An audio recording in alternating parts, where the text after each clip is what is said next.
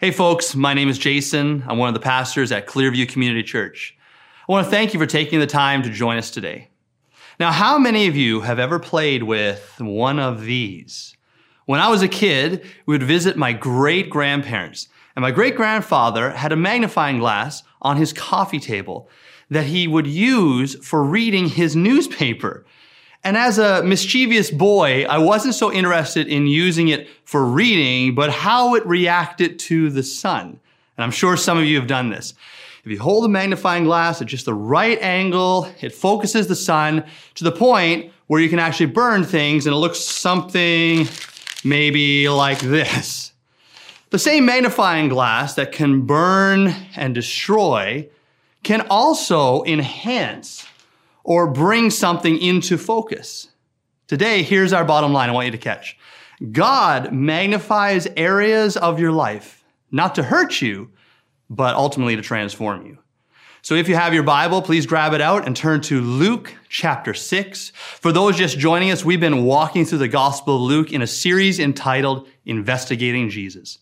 At this point, Jesus has been traveling and preaching and teaching, and his fame has grown. He has multitudes of people coming to hear him, and he gathers his disciples and he begins to teach them what it means to live in his kingdom. So Luke chapter 6, verse 37, we read, "Do not judge, and you will not be judged. Do not condemn, and you will not be condemned. Forgive, and you will be forgiven." Now, how many of you have ever had someone hurt you? It's not always easy to forgive, but Jesus is saying here, and here's our first takeaway, that forgiven people should forgive. Why? I mean, what if I've not done anything wrong and someone hurt me or abused me or lied about me? Why should I forgive? Well, because it would be hypocritical for us to go to God and say, "Hey, God, I've sinned against you and I'm asking you for your forgiveness." And then when someone sins against you, you say, "I'm not forgiving you." If you receive forgiveness from God, who is perfect when you wrong him, you need to be forgiving to those around us. Ephesians 4:32 says, "Of those who are followers of Jesus, be kind to one another, tender-hearted, forgiving each other, just as God in Christ also has forgiven you." Colossians 3:13 says, "Make allowance for each other's faults and forgive anyone who offends you. Remember, the Lord forgave you, so you must forgive others." Now, people will use these verses and say things like, "Jesus says you should not judge, you should forgive people." And the reality is they're using these verses as a means of justifying what they are doing. But here's the truth. There's no way of calling something right or wrong if you can't judge what is right or wrong. What Jesus is talking about is that person who lives their life as a judge. They're kind of the moral cop, if you will. They find fault in everyone. But to forgive someone, you have to judge them. You have to determine what they said or what they did was sin. We need the ability to say, "You know what? That was wrong. That's unacceptable. That's sinful." And Jesus is addressing this idea of condemning. He's encouraging us to move from judging to forgiving. So let me ask you this. Who do you need to forgive? What did they do? See, if we don't forgive them, you'll become bitter because that's what occurs to those who are unforgiving. And I know some of you would immediately say to me, "But listen, Pastor Jay, what they did was wrong, and they never said they're sorry. How can I forgive them?" Let me explain this to you. It takes one to repent and one to forgive. It actually takes two to reconcile. See, you can forgive whether or not they repent and apologize or even change, so you can forgive. But in forgiving, let me tell you this. What you're not doing, you're not approving of their action. You're not saying, "I'm okay with what you did," or what you failed to do. You're actually saying the opposite. Think about this. You're saying what you did was wrong. What you failed to do was wrong, and I'm choosing to forgive you. It is not denying, "Oh, that didn't happen," and you can forgive someone and still, listen to me, you can still call the police and have them arrested if they've committed a crime. It's not denying things. We are called to forgive, and ultimately God will judge them if they don't repent. So who do you need to forgive? I'm under no illusion that this is easy or simple. Maybe you need to pray, God, help me to forgive them. Verse 38, Jesus continues, give, and it will be given to you. Here's what he's saying. If God forgives you, forgive others. If God gives to you, give to others. The second takeaway is this. Getters should be givers. I know getters is probably not a word, but it works. That's the way Jesus' followers are to live. Otherwise, we live as hypocrites, receiving forgiveness and generosity and not giving forgiveness and generosity.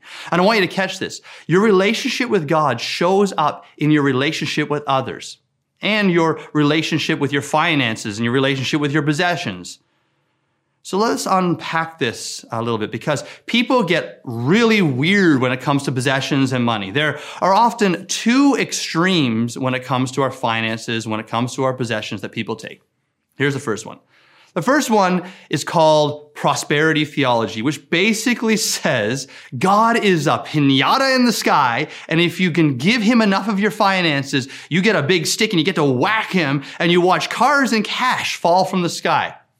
That's maybe my interpretation of it, but basically, it's the worship of money. It's the worship of possessions, which uses God to give us those things, which are actually our idols. So if I pray, if I tithe, if I do these things, then God will bless me with possessions.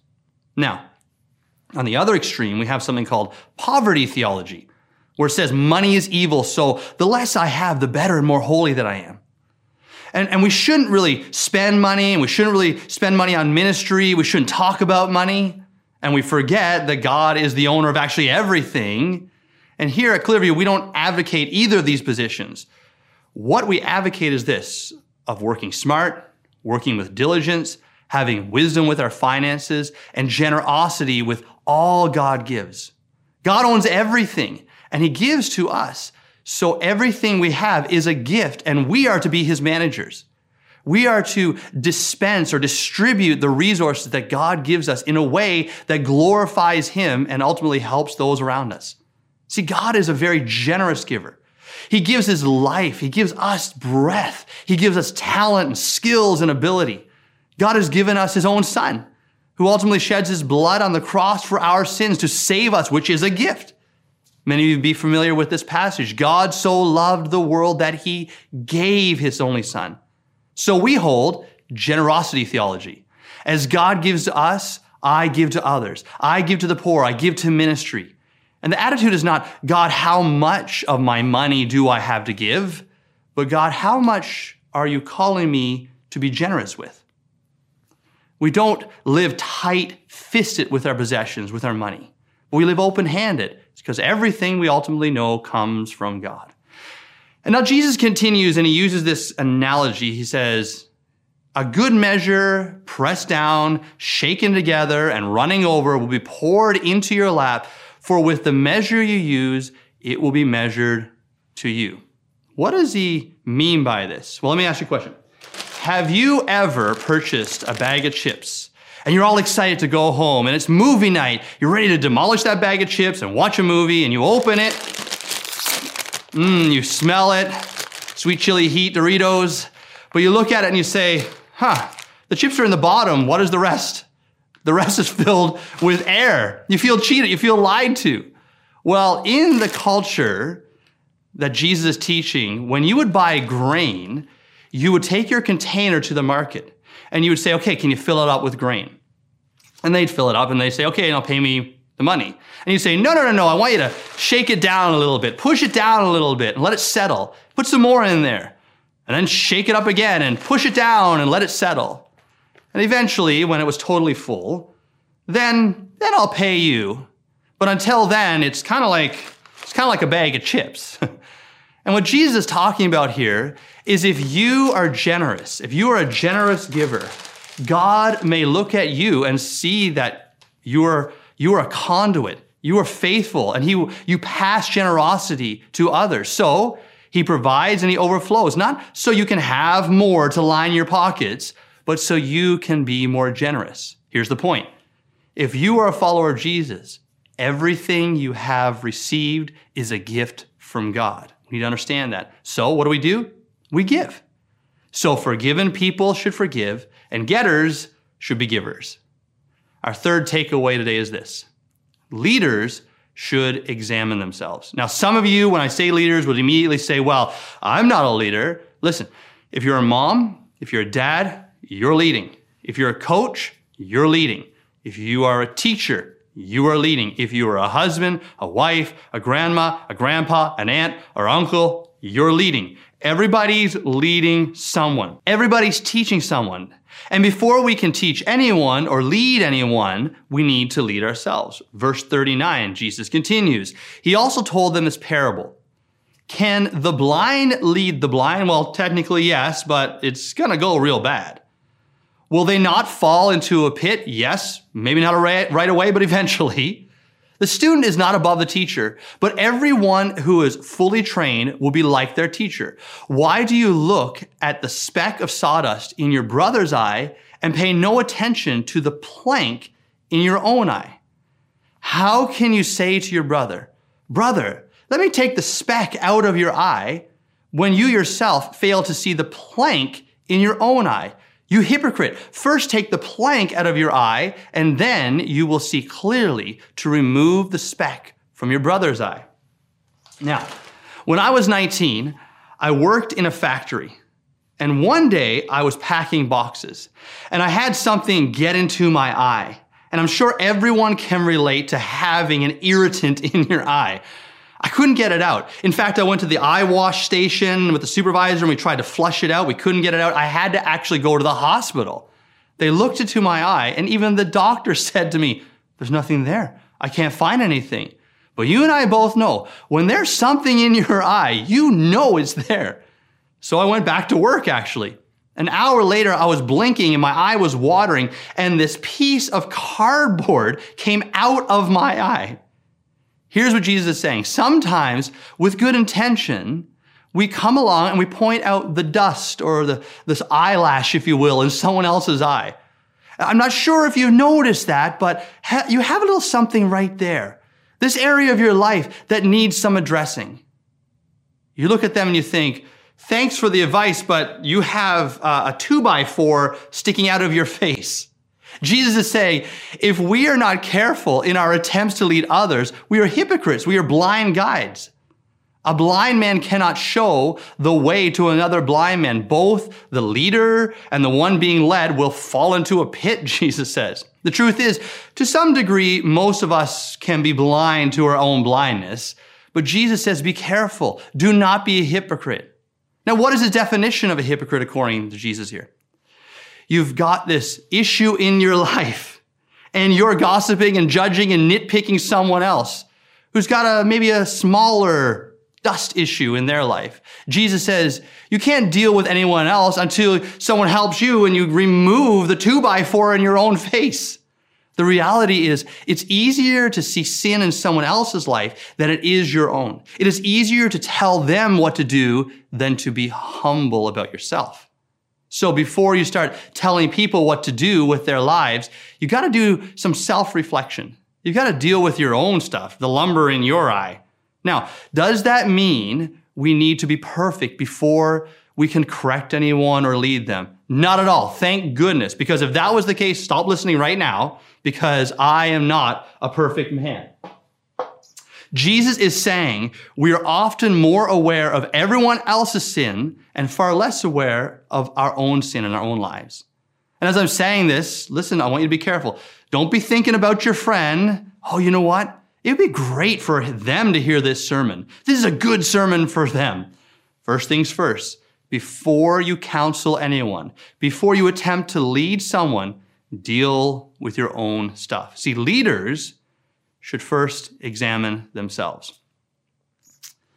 Now, as we kind of wrap up today, many people will read these passages and feel the weight of Jesus' teaching.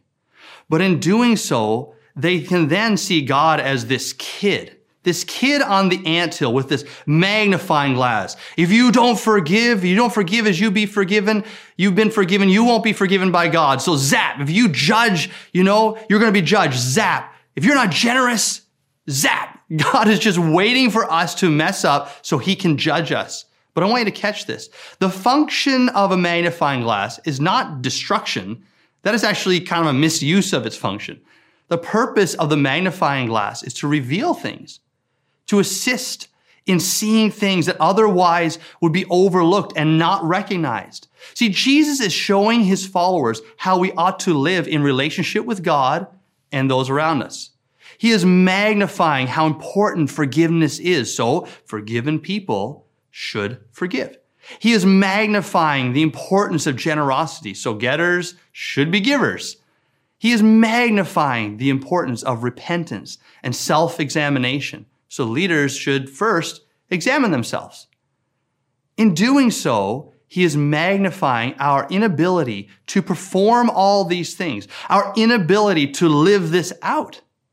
And if we are careful, it leads us, if we're not careful, it leads us to grief and despair and religious legalism. And Jesus wants those listening in this moment to realize that no matter how righteous they are, no matter how well they keep the religious rules, we fall short of God's standard. God magnifies areas of your life, once again, not to hurt you, but to transform you, to lead us to repentance and faith in him. The Apostle Paul said it this way in Philippians 3:9. I no longer count on my own righteousness, my own goodness, my own effort, my own good deeds through obeying the law. Rather, I become righteous or right with God through faith in Christ. For God's way of making us right with himself depends on faith. So I want you to understand this. When you become a follower of Jesus, God takes out your broken heart, the heart that is unable to forgive, the heart that doesn't want to live open-handed and generous, the heart that would rather point out others' problems instead of examining yourself. He removes that heart and he gives you a new heart, a heart that is empowered by the Holy Spirit. You see, Christianity says, God changed me at the deepest level. So God doesn't just tell us what to do, he lives a life through us, and it all starts with coming to Jesus. So if you're listening today and you are not a follower of Jesus and you would say, I don't know how to get my life together. I don't know how to forgive. I don't know how to live like this. What you need is to come to Jesus. If you're trying to figure out how to get your life together, let's not worry about your behavior right now. Let's get you connected to Jesus, and he'll change you from the inside out, instead of trying to make behavior adjustments from the outside in. That is not the way of Jesus. First, you give your life over to Jesus, your sin to Jesus. He died for that. He rose for that. You receive a new life that he gives. You repent. You turn from the life without Jesus, and now you believe, you place your faith in Jesus. And if you are a follower of Jesus, let me ask you, what has the Holy Spirit highlighted, maybe today, maybe in this moment? Who do you need to forgive? How is your financial giving? How are you living with your possessions? What is the log in your eye? What truth do you need to learn or obedience you need to enact on? What is the Holy Spirit magnifying right now in your life? Maybe you have been trying on your own to live a good Christian life. Listen to me. I want you to catch this. See, we take Jesus for salvation, but we then attempt human effort for our daily improvement. That is not what it means to follow Jesus. See, God magnifies areas of your life, not to hurt you, but to transform you. He does this through Jesus and the work of the Holy Spirit. So I would encourage you, our goal is to come alongside you. Our heart is to serve you, to get you plugged into community. So I would encourage you to reach out to us. We love you and would love to connect with you. We want to live lives following Jesus together. Why don't you just join with me as we pray?